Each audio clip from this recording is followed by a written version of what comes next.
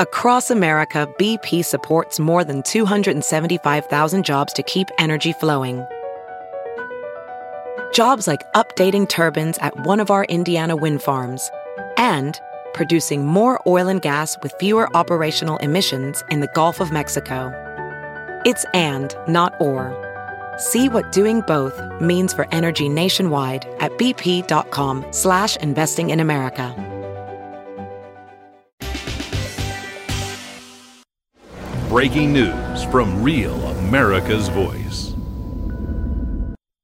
Hey, good morning and welcome to Just the News AM. We have breaking news from Just the News. Our founder, John Solomon, reporting that a once secret FBI informant report reveals that a wider-ranging operation to spy on the Trump campaign existed than we previously knew. Basically, this report shows that the FBI effort to spy on the Trump campaign was far wider than previously disclosed, as agents were directed an undercover informant to make secret recordings, pressed for intelligence on numerous GOP figures, and sought to find, quote, anyone in the Trump campaign with ties to Russia who could acquire dirt damaging to Hillary Clinton. So we've heard over and over that the intent here was to be very narrow, specific individuals like Carter Page to be surveilled because of the questions that were surrounding him. First of all, we know that he was actually helping the CIA, and that information was suppressed in the FISA report. Now we have this new revelation, this new, basically, fishing expedition that the FBI was looking to fish for any wide-ranging information that they could find on this question of Russia in order to protect Hillary Clinton. Joining me to discuss this and other issues is Congressman Ted Budd, Republican from North Carolina. Back to the show. Good morning, Congressman. Great to be here. Thanks for having me. So what do you make of this latest development? Well, I have a statement, and that is the devil always accuses of his own sins. And that's what we're seeing here. Everything that the far left has been accusing of, it seems like now there's suspicion that they were actually the ones doing it.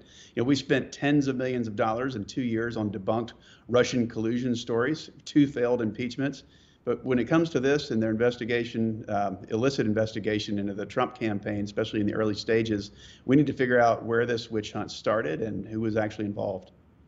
So when you're saying investigation, are you specifically going to help lead this up, or what would this look like for you? Well, it needs to be a nonpartisan, I wouldn't say bipartisan, but a nonpartisan, non-political investigation into something that was quite political. And I would say, look, I'm in the House Financial Services Committee, so I want to focus my efforts on rebuilding and re-strengthening the economy. But there are others here. There's oversight, investigation. We need to call for a hearing and make sure we understood what happened, bring it into the public's eye so that they can make a decision. But given the Democrats are holding both houses of Congress and the White House, do you expect there's going to be any accountability for this? Well, when you think about it, there's a lot of appointees, for even in the judicial level, from the Trump administration that will be there for the rest of their lives.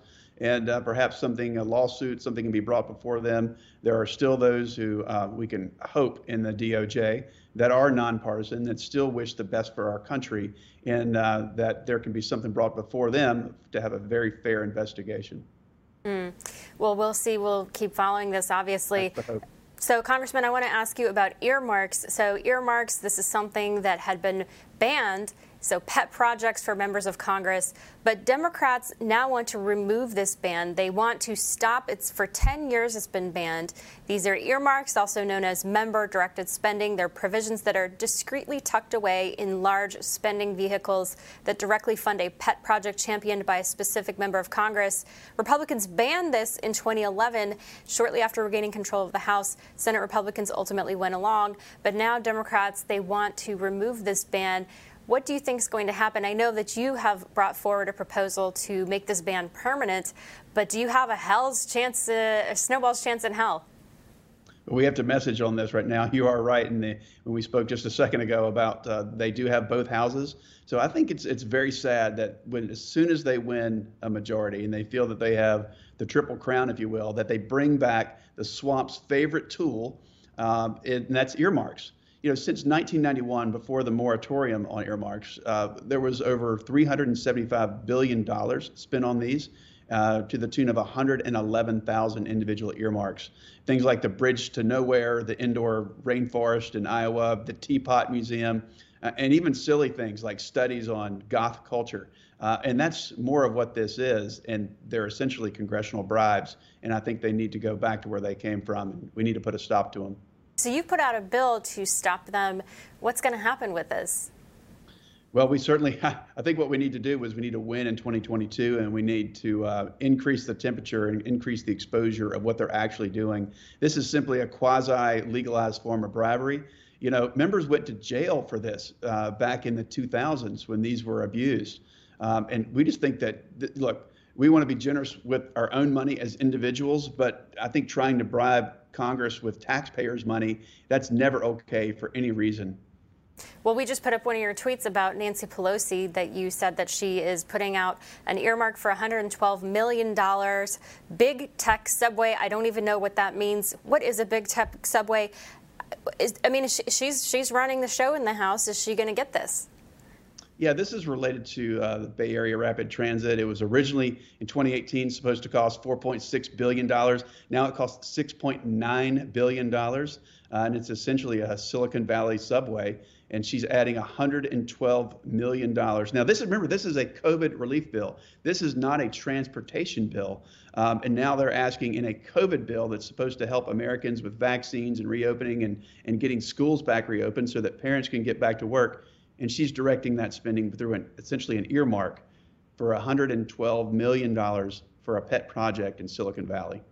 Right. So I guess that begs the question, if technically earmarks are banned right now, but she's able to put through something like this, were they ever actually effectively banned? They actually were. They were. I would call it a moratorium, and in regular terms, that's a DC term for a pinky promise. But right now, what we're seeing is all roads lead to Schumer and Pelosi. We're seeing the Seaway International Bridge in New York that gets $1.5 million to connect an existing bridge. I don't know what they're going to do with it. The bridge already is there, but that's for a bridge from New York to Canada. There's all sorts of these projects in there. And I think it's very unfortunate in a time where our economy is vulnerable and where people need to get back to work. They're spending 1.9, let's just round it to $2 trillion, when only 9% of that is actually for COVID relief. Look, I'm all for COVID relief, getting our economy open. But when it comes to pet projects like this tucked in there, it just you lose faith, even more faith in the system. I mean, what's going to happen? It looks like this is going to be up for a vote this week. You know, it sure will. And we just think this is a way for us to take back the House, take back the Senate in 2022.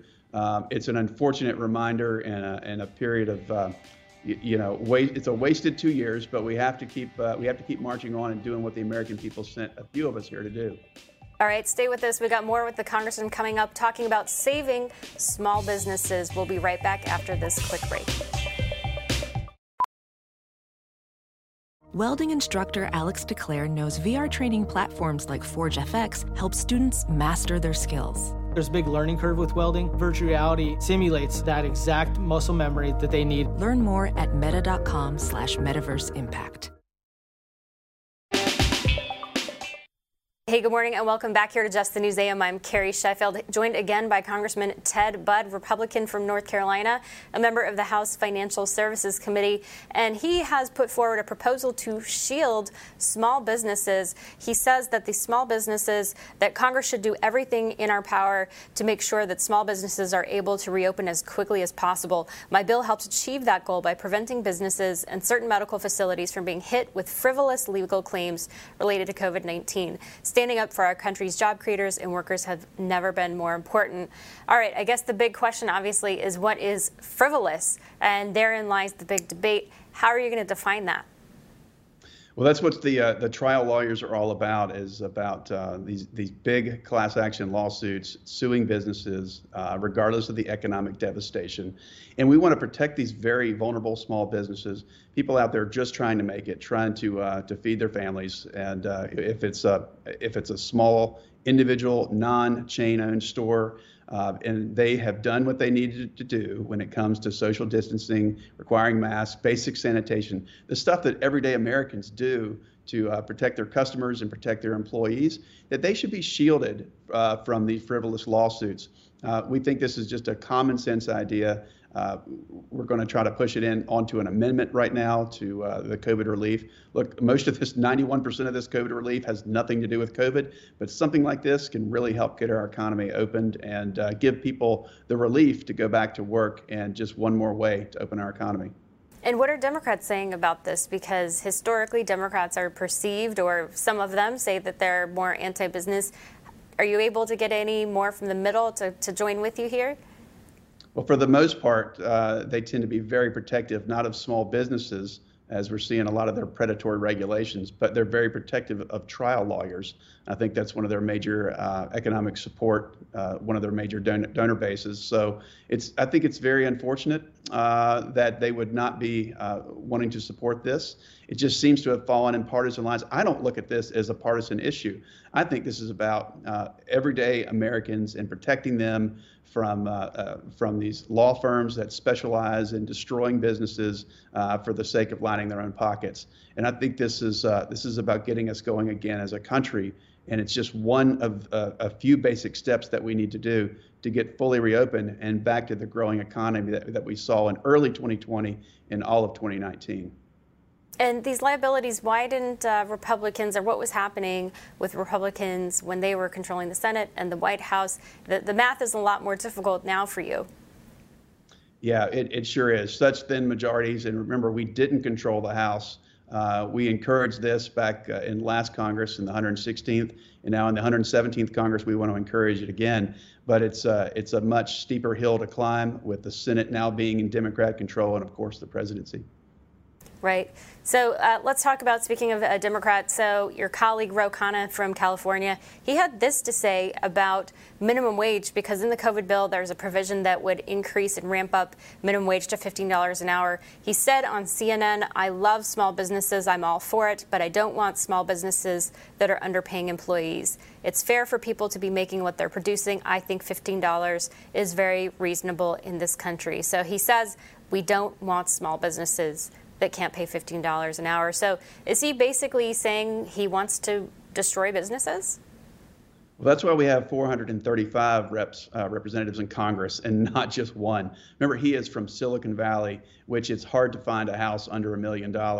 But Silicon Valley is very different than North Carolina, which is very different than Alabama, and it's very different than North Dakota and West Virginia. All of these states are different. You have to keep this localized because economies are essentially localized. And I just think that's more out of touch elitism that doesn't represent the whole of America. We need to let the economy set this. Look, I know custodian businesses, a great business, and I grew up in that type of business, Carrie, and that they can't pay people less than $15 an hour because there's so much demand, or at least this was up until last year before COVID. But even the basic entry-level businesses were having to pay that because of a naturally growing economy. And at the time, the law was, about $7.25 in the mid $7 per hour range. So it made that completely irrelevant. I don't think legislation should tell people what they can and can't make. I think it should be left up to the economy. And we see with the growing economy last year, it far surpassed minimum wage. And I think it will do it again if we can just reopen this economy. That's the best way to raise wages. And we've also seen study after study. I reported this in a piece today on our website on justthenews.com, that academics and others have found that people who are hurt the most by a minimum wage hike, the most likely to get their jobs slashed, are people of color and poor Americans. So it's, the intention to say, oh, we want to help people, it ends up firing people who are the most vulnerable. It's good intentions really gone awry. Congressman, I just want to ask you while we have you here, this week is CPAC, and we know that former President Trump is going to be speaking there. What advice would you give him? What do you want to see and hear from him? Look, I really look forward to hearing. I think he's going to speak Saturday night, Sunday. I'll be there Friday, and very excited about my time with CPAC. What a great organization. There's been a lot of amazing people on the stage there. Look, I would say, what's the road ahead?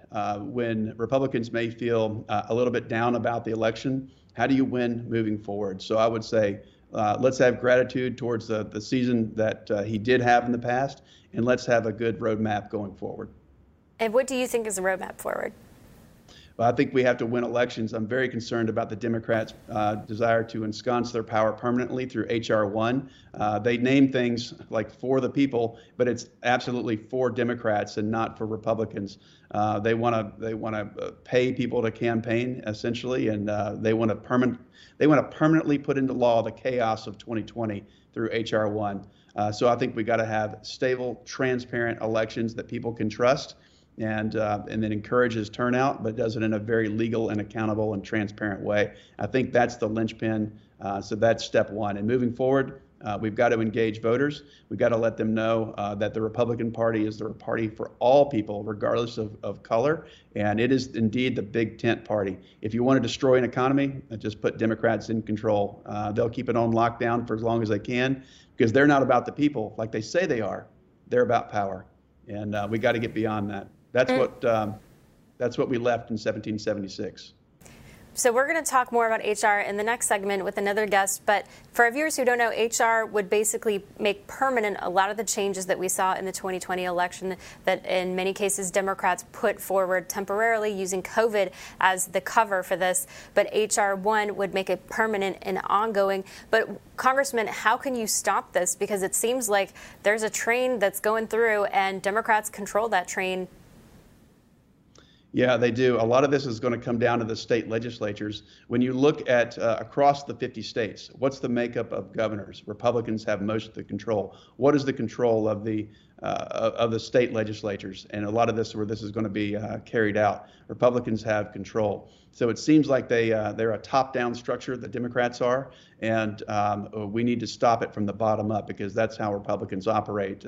We're really the party of most of America. If you look at the map of 2016, the map of 2020, most of America, at least geographically, are Republicans, and we have most of the elected seats across the country, and we need to use that lever to work our way back to fairness.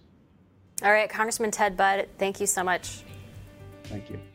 And stick with us, more about HR 1 and what Democrats want to do to make permanent about electoral challenges and changes that happened during COVID. Ken Cuccinelli joins me on this topic. Stay tuned. Ophthalmologist Dr. Strauss has seen firsthand how the metaverse is helping surgeons practice the procedures to treat cataracts. Cataracts are the primary cause of avoidable blindness. He works with a virtual reality training platform developed by Fundamental VR and Orbis International to help surgeons develop the muscle memory they need. The result? More confident, capable surgeons. And even more importantly, patients who can see. Explore more stories like Dr. Strauss's at meta.com/metaverseimpact. Hey there, good morning. Welcome back to Just the News AM. As you just saw there, we are going to be down and live at CPAC this week. We hope you will stop by our booth while you're down there. It's going to be a lot of energy, a lot of people excited, a lot of people going to be down in Florida. Maybe they're going to be leaving their homes for the first time. It's going to be as wild as conservatives will be. I expect it will be just that. And joining me to discuss what's happening with the conservative movement is Ken Cuccinelli. He's the former Virginia Attorney General and acting Deputy Secretary of the Department of Homeland Security.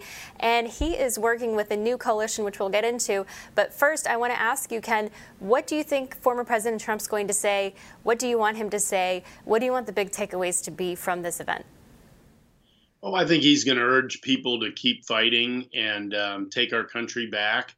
And he's going to point out just the level of achievement that was accomplished prior to COVID under his leadership. I mean, one of the things we don't talk about very much is that he got us to the lowest poverty rate in recorded history at the end of 2019, literally.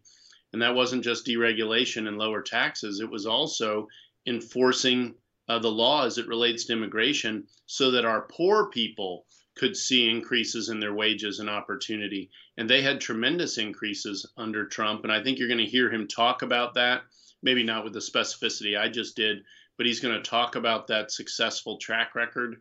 He's going to urge people to keep fighting to return to positions where they can benefit the American people, all of the American people, by defeating the Democrats. I think that's what you're going to hear. And what about the division and the schisms? Because you hear some voices like Liz Cheney. She's saying, I don't think Trump should be speaking there. I think we need to get him out of the party. Adam Kinzinger said the same thing. He said, we are going to be in the minority if we allow Trump to be the voice, or allow this to be the Trump party. What's your response to those people? Well, look, I think we need to continue forward. It isn't clear what President Trump is going to do, but we definitely need to have learned the lessons of his leadership, which are to legislate for ordinary people, not for big corporate donors, and to attract people across the spectrum. President Trump got more Hispanic and Black votes than his Republican predecessors because he performed, because he got their unemployment down to the lowest levels ever. Do you know, Carrie, that we spent more months under 8% Black unemployment just in President Trump's presidency than my entire life combined before that? All of it. It's truly, the level of achievement has never been really trumpeted. And of course, the media has an interest in avoiding that, right? But these policies and this ordinary American focus first, that's what America First means, worked. It worked. And we're seeing the consequences already. For instance, at the border, I know you all are reporting on that, of America Last, which is what Biden is bringing us. Everybody else comes in front of our own people, including our poor people. And that's not good for America.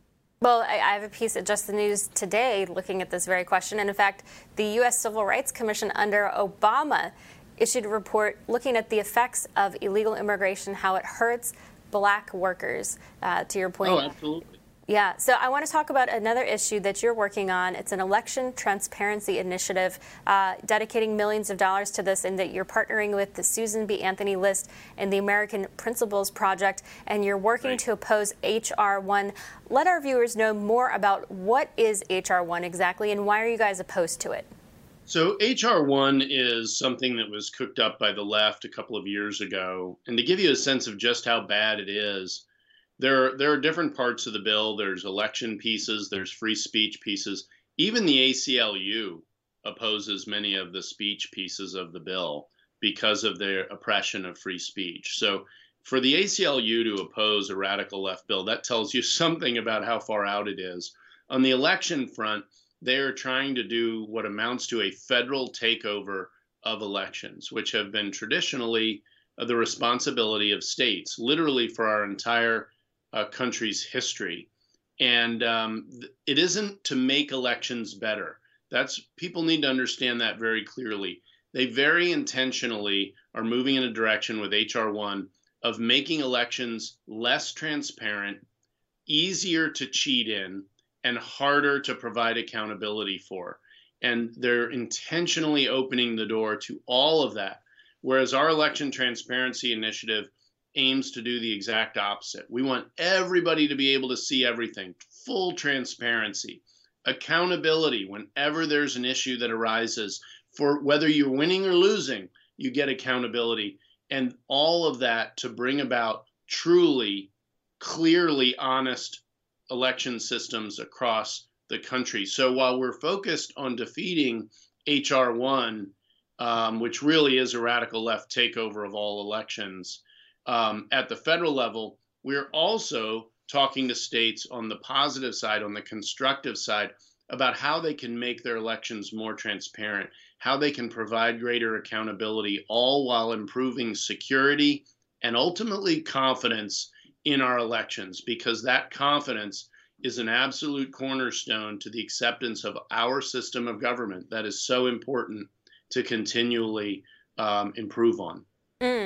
Well, I guess to play the devil's advocate here on the Federalist question here, wasn't a lot of the problem that former President Trump had with what was happening in the 2020 election was that a lot of these states, he said, were running these elections very poorly. So would that be an argument to say hey, there should be more uniform standards because we have a patchwork here in Texas. They enforce things more, strictly compared to another state, like he might say, like what happened with Georgia. So is there an argument to be made, hey, there should be more uniform standards because then you could have better accountability? Yeah, absolutely not. The founders set up this dual sovereignty between states and the federal government for very good reasons. And wisdom does not and has never come from Washington. We're going to find better ways to run elections by letting the states improve over time and not lock them in to Washington's current radical one-size-fits-all solution. It isn't really intended to be a solution. It's intended to dirty up elections so the left can cheat in them. And so there's no benefit in going that route, the H.R. 1 route. But states do need to be laboratories of democracy. They need to look for ways to improve. And I'll point you to Florida. We all remember the 2000 election in Florida. Well, I'll tell you this, they really remember it in Florida. They were embarrassed. Their system looked like a joke. And what have they done? They have spent years improving it. And just look at this year's election. Florida ran smooth from start to finish with no complaints from either side about, the game being rigged or not having confidence in the count anywhere. They took the steps to improve their system in one state. And we're going to work with states all over the country to do exactly that kind of improvement. All right, Ken Cuccinelli, we appreciate it. Good to be with you. Ken's with the Election Transparency Initiative. And stay tuned, we've got Avik Roy on what happened in Texas and how we can prevent these tragedies from happening again. Stay with us. Have you heard you can listen to your favorite news podcasts ad-free? Good news. With Amazon Music, you have access to the largest catalog of ad-free top podcasts included with your Prime membership. To start listening, download the Amazon Music app for free or go to amazon.com/ad-free news podcasts. That's amazon.com/ad-free news podcasts to catch up on the latest episodes without the ads. Hey there, good morning, and welcome back here to Just the News AM. I am Carrie Sheffield, where all our thoughts and our prayers are with all those who've been affected by these storms in Texas, elsewhere in the Midwest. And Avik Roy joins us from Austin, Texas. He's the president of the Foundation for Research on Equal Opportunity. Avik, tell us what happened. You put a tweet out. You said a terrific must-read piece by one of your scholars, energy scholar Robert Bryce, on the Texas blackout grids. And he says that the reason for the blackouts is simple: grid mismanagement. Texas narrowly averted a total grid meltdown. Tell us what exactly happened, because we've seen lots of arguments and a lot of misinformation about what happened with the grid. Yeah, I mean, there's a lot to say about this topic. We could spend an hour on this, and I encourage everyone who's really interested in the topic to read the Robert Bryce article at Forbes that walks through all this. I'd say there's a couple of key lessons. One, an over-reliance on wind power. Wind power is incredibly unreliable. Even if you winterize the windmills, which is something a lot of people have been talking about, wind power basically stops working when it's not windy. And that's a big problem. And then you have the situation where a lot of the power now in Texas is wind dependent, an increasing amount. It's still a minority, but it's an increasing amount. And that means the overall grid is less reliable. Another big piece is that the way the Texas electricity market works, there isn't a built-in insurance policy where electricity providers are not incentivized to create this reserve capacity. So basically what happens is it's a pure supply and demand. When people need electricity, there's more of it. When people don't need electricity, there's less of it.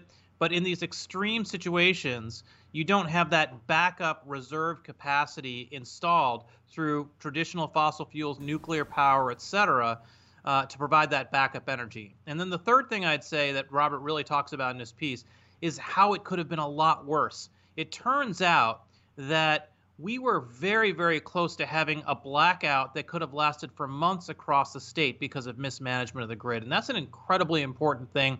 What's happened in Texas could happen in a lot of other places. We've made the electricity grid in America a lot more fragile by having it depend much more on renewable energy, which is less reliable, and less on more reliable sources of energy, principally nuclear power, but also traditional fossil fuels, coal and natural gas in particular.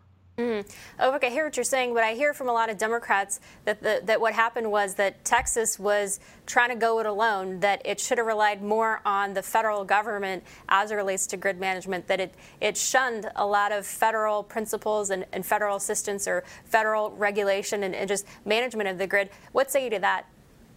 Yeah, so the criticism comes from the fact that Texas actually operates its own electricity grid. It's not connected to some of the other interstate electricity grids that cover the rest of the country. And the fact is it's not true. The claim from the left is not true, because if you look at the states that are near Texas that are on that national or interstate grid, like Oklahoma, like New Mexico, they had the same problems that Texas did, because they also have overinvested in wind in a way that's made their grids less reliable. And we all know about all the blackouts that California has had.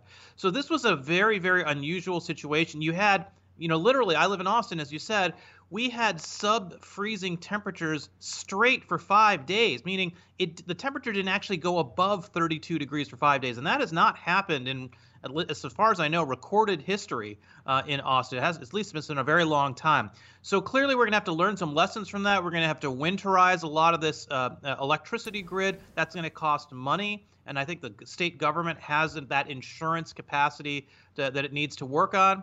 But once you do that, I think Texas will be fine. The good news is we got lucky. This could have been a lot worse.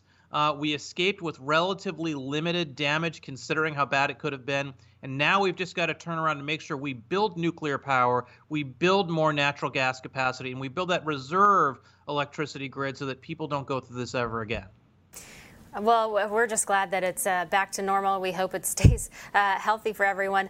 I want to ask you politically. So there was all these headlines about Senator Ted Cruz and his trip to Cancun. Another headline with Attorney General in Texas, Ken Paxton, making a trip to Utah. This was apparently, according to him, a previously planned trip to meet with the Attorney General of Utah to discuss several matters, including strategizing on a Google lawsuit. What do you think the political fallout will be, if any? Give us a sense on the ground there in Texas, because it's one thing to have the national media saying one thing about this is toast for their political careers. What's your sense, though, there in Texas? Well, I think it's too early to tell. I think so many people have just been worried about making sure they have running water and power and heat. I don't think people have been paying attention to that stuff a lot. Obviously, Democrats have made a fair amount of hay about it, and Ted Cruz has said he made a mistake, and he did, politically and otherwise. I mean, I think when a crisis like this happens, even if you're a senator and you're not directly from a policy standpoint responsible for what's going on in the state, I think it's important to marshal the resources and the relationships you have to try to help people wherever you can. I know my Congressman Chip Roy, he was doing that. So I think that Ted Cruz made a mistake, and he would agree. Mm-hmm. And just while I have you real quick before we go to our break, you've been tweeting a lot about Bitcoin, and we've been talking about Bitcoin a lot on this program. You said the value of the U.S. dollar is saddled with over $100 trillion in unfunded liabilities and trillions in future deficits for as far as the eye can see is far more speculative than Bitcoin. This is a serious problem, especially for those who depend on Medicare, Medicaid, Social Security. What's interesting is that we saw a huge spike when we saw, Tesla invested 1.5 billion into Bitcoin, but now we've seen it drop. So, I mean, is there an argument to be made that, it's very volatile and it's risky? Well, Bitcoin is volatile in the near term, but volatility is not the same thing as speculation, right? Lots of tech stocks, biotech stocks, the NASDAQ can be volatile. But I think many of us agree that over the long term, we like to invest in high-tech companies because over time they may turn into the Googles and the Facebooks, right? And then when they become really, really large, they're a lot less volatile. Right now, Bitcoin has close to $1 trillion in market value. That's no laughing matter. That's more than Berkshire Hathaway. That's more than Facebook. That's actually more than Tesla. All right. Avik, we got to run, but thanks so much. We'll be right back.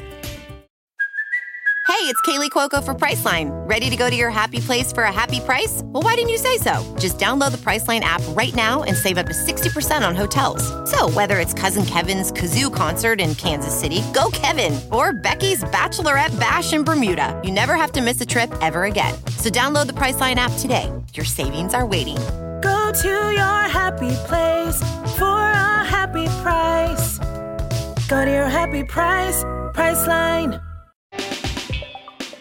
Hey, good morning. Welcome back to Just the News AM. Well, here on Real America's Voice, we love to get our viewer feedback. We only put the smartest comments up, so tweet me at Carrie Sheffield. My question yesterday was, do you think that America is sliding toward authoritarianism? Feminist Naomi Wolf says yes. She joined the program yesterday.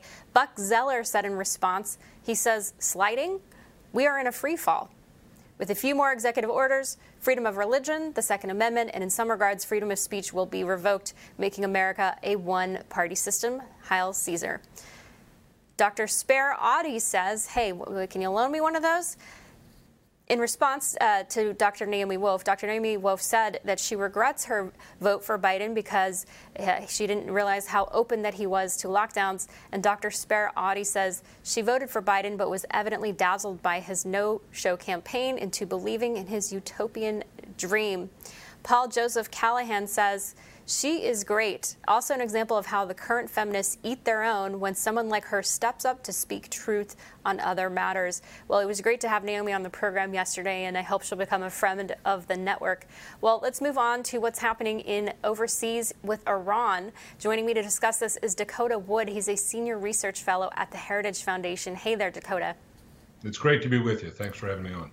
Good to have you. So there's just a lot of headlines coming out with this new administration, one that we're seeing with Iran and the changes that are making their relationship with South Korea. And Iran says that South Korea is releasing $1 billion frozen by U.S. sanctions. An Iranian government spokesman said on Tuesday that South Korea will be releasing the $1 billion in frozen assets as a, quote, initial step in resolving a dispute between the two countries. So how is this happening? Are these U.S. sanctions, have they already been lifted?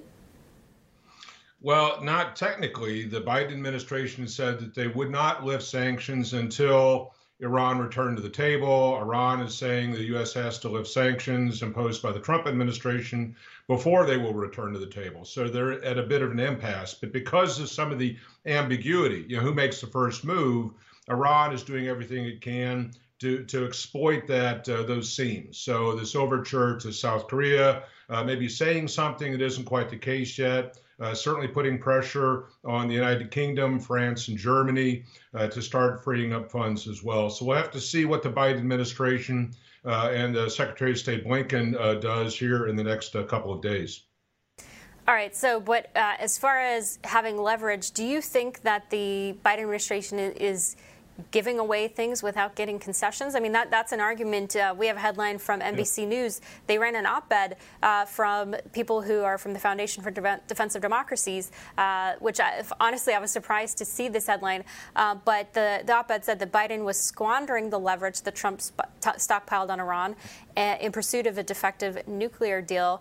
And he argues, Mark Dubowitz from the Foundation for Defense of Democracies, that Biden is basically giving things away without getting anything back. Do you agree? Well, that's the charge, and I am in agreement with the concern. Right now, the Biden administration has not taken those steps, but there is a danger of doing so. Clearly, during the campaign season, right, leading up to the election, the Biden team made it very clear that they thought that the Trump administration was off base, that this full court press, maximum pressure, sanctions were all harmful, and the pulling out of the Iranian nuclear deal, the JCPOA, was a mistake to begin with. So they were sending signals that America was coming back into that agreement. Now that they're in office and they see everything that Iran is doing, they've already breached the 3.67% limit of enrichment for your enriched uranium that the deal had mandated was going to be ceiling. They're at 4.5%. And the IAEA, the International Atomic Energy Agency, has said that Iran is now enriching at 20%. And the Iranians have made noises that they're going to go to 60%.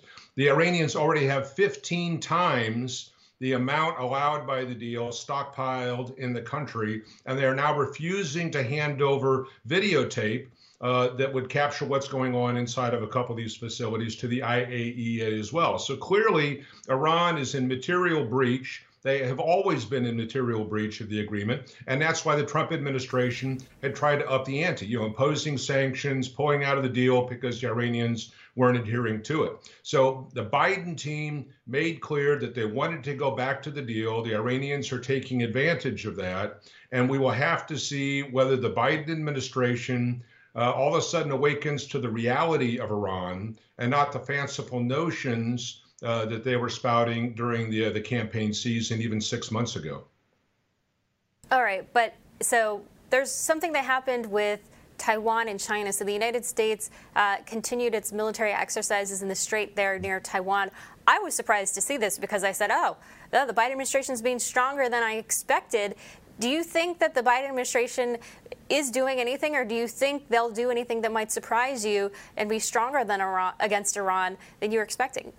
Well, I think this is an example of getting slapped in the face by reality. So it's easy to say things during a campaign. It's much different when you're in office and have to deal with the reality of China's naval build plan, the development of a very large amphibious fleet that they would only use against Taiwan, the continued penetration of Taiwan airspace with Chinese aircraft. It just goes on and on. So, you just can't ignore that and have any credibility at all. So again, it's the advisors and it's President Biden himself having to deal with the reality of what's going on in the China-Taiwan dispute, the frictions there.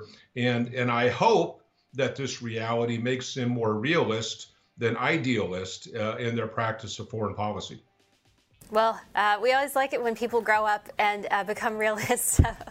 But thanks so much, Dakota Wood, for joining us, Senior Research Fellow there at the Heritage Foundation. Real pleasure, right. Thanks. Stay tuned. We'll be right back with some good news to warm your heart here on this cold winter day. We'll be right back.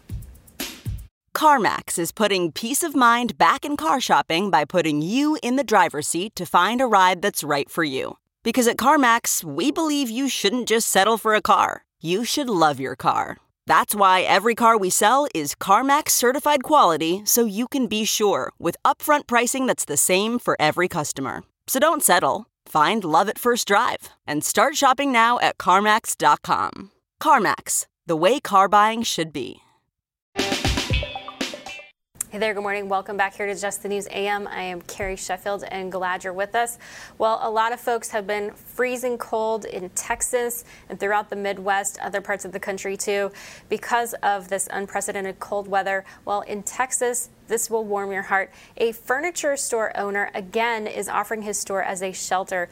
Over the course of a 72-hour period, Mattress Mac and his crew provided 3,000 plus meals and overnight accommodations to more than 700 Houston residents.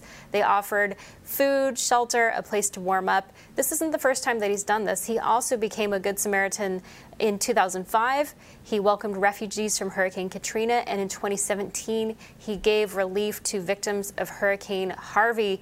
And what's so interesting about what he does, his commercials apparently are just over the top, really bombastic and really just fun and getting attention. But he's not one of these types of people that's all hat and no cattle. He's someone who is doing something to actually help his fellow man. And it's just an incredible thing to know that this is something that's happening in Texas. Our hat is off to you, and we appreciate everything that you're doing. If you want to support him and his efforts, make sure you go to Gallery Furniture with Mattress Mac down there in Florida, in Texas, in Houston, and the visual to see folks there. He made sure that they're masked, they're socially distanced, that they're taking the precautions that they need to stop the spread of the pandemic. But that doesn't stop him from helping people who have been just out in the cold here. We salute you. All right, that does it for us. Stay tuned for War Room coming up next.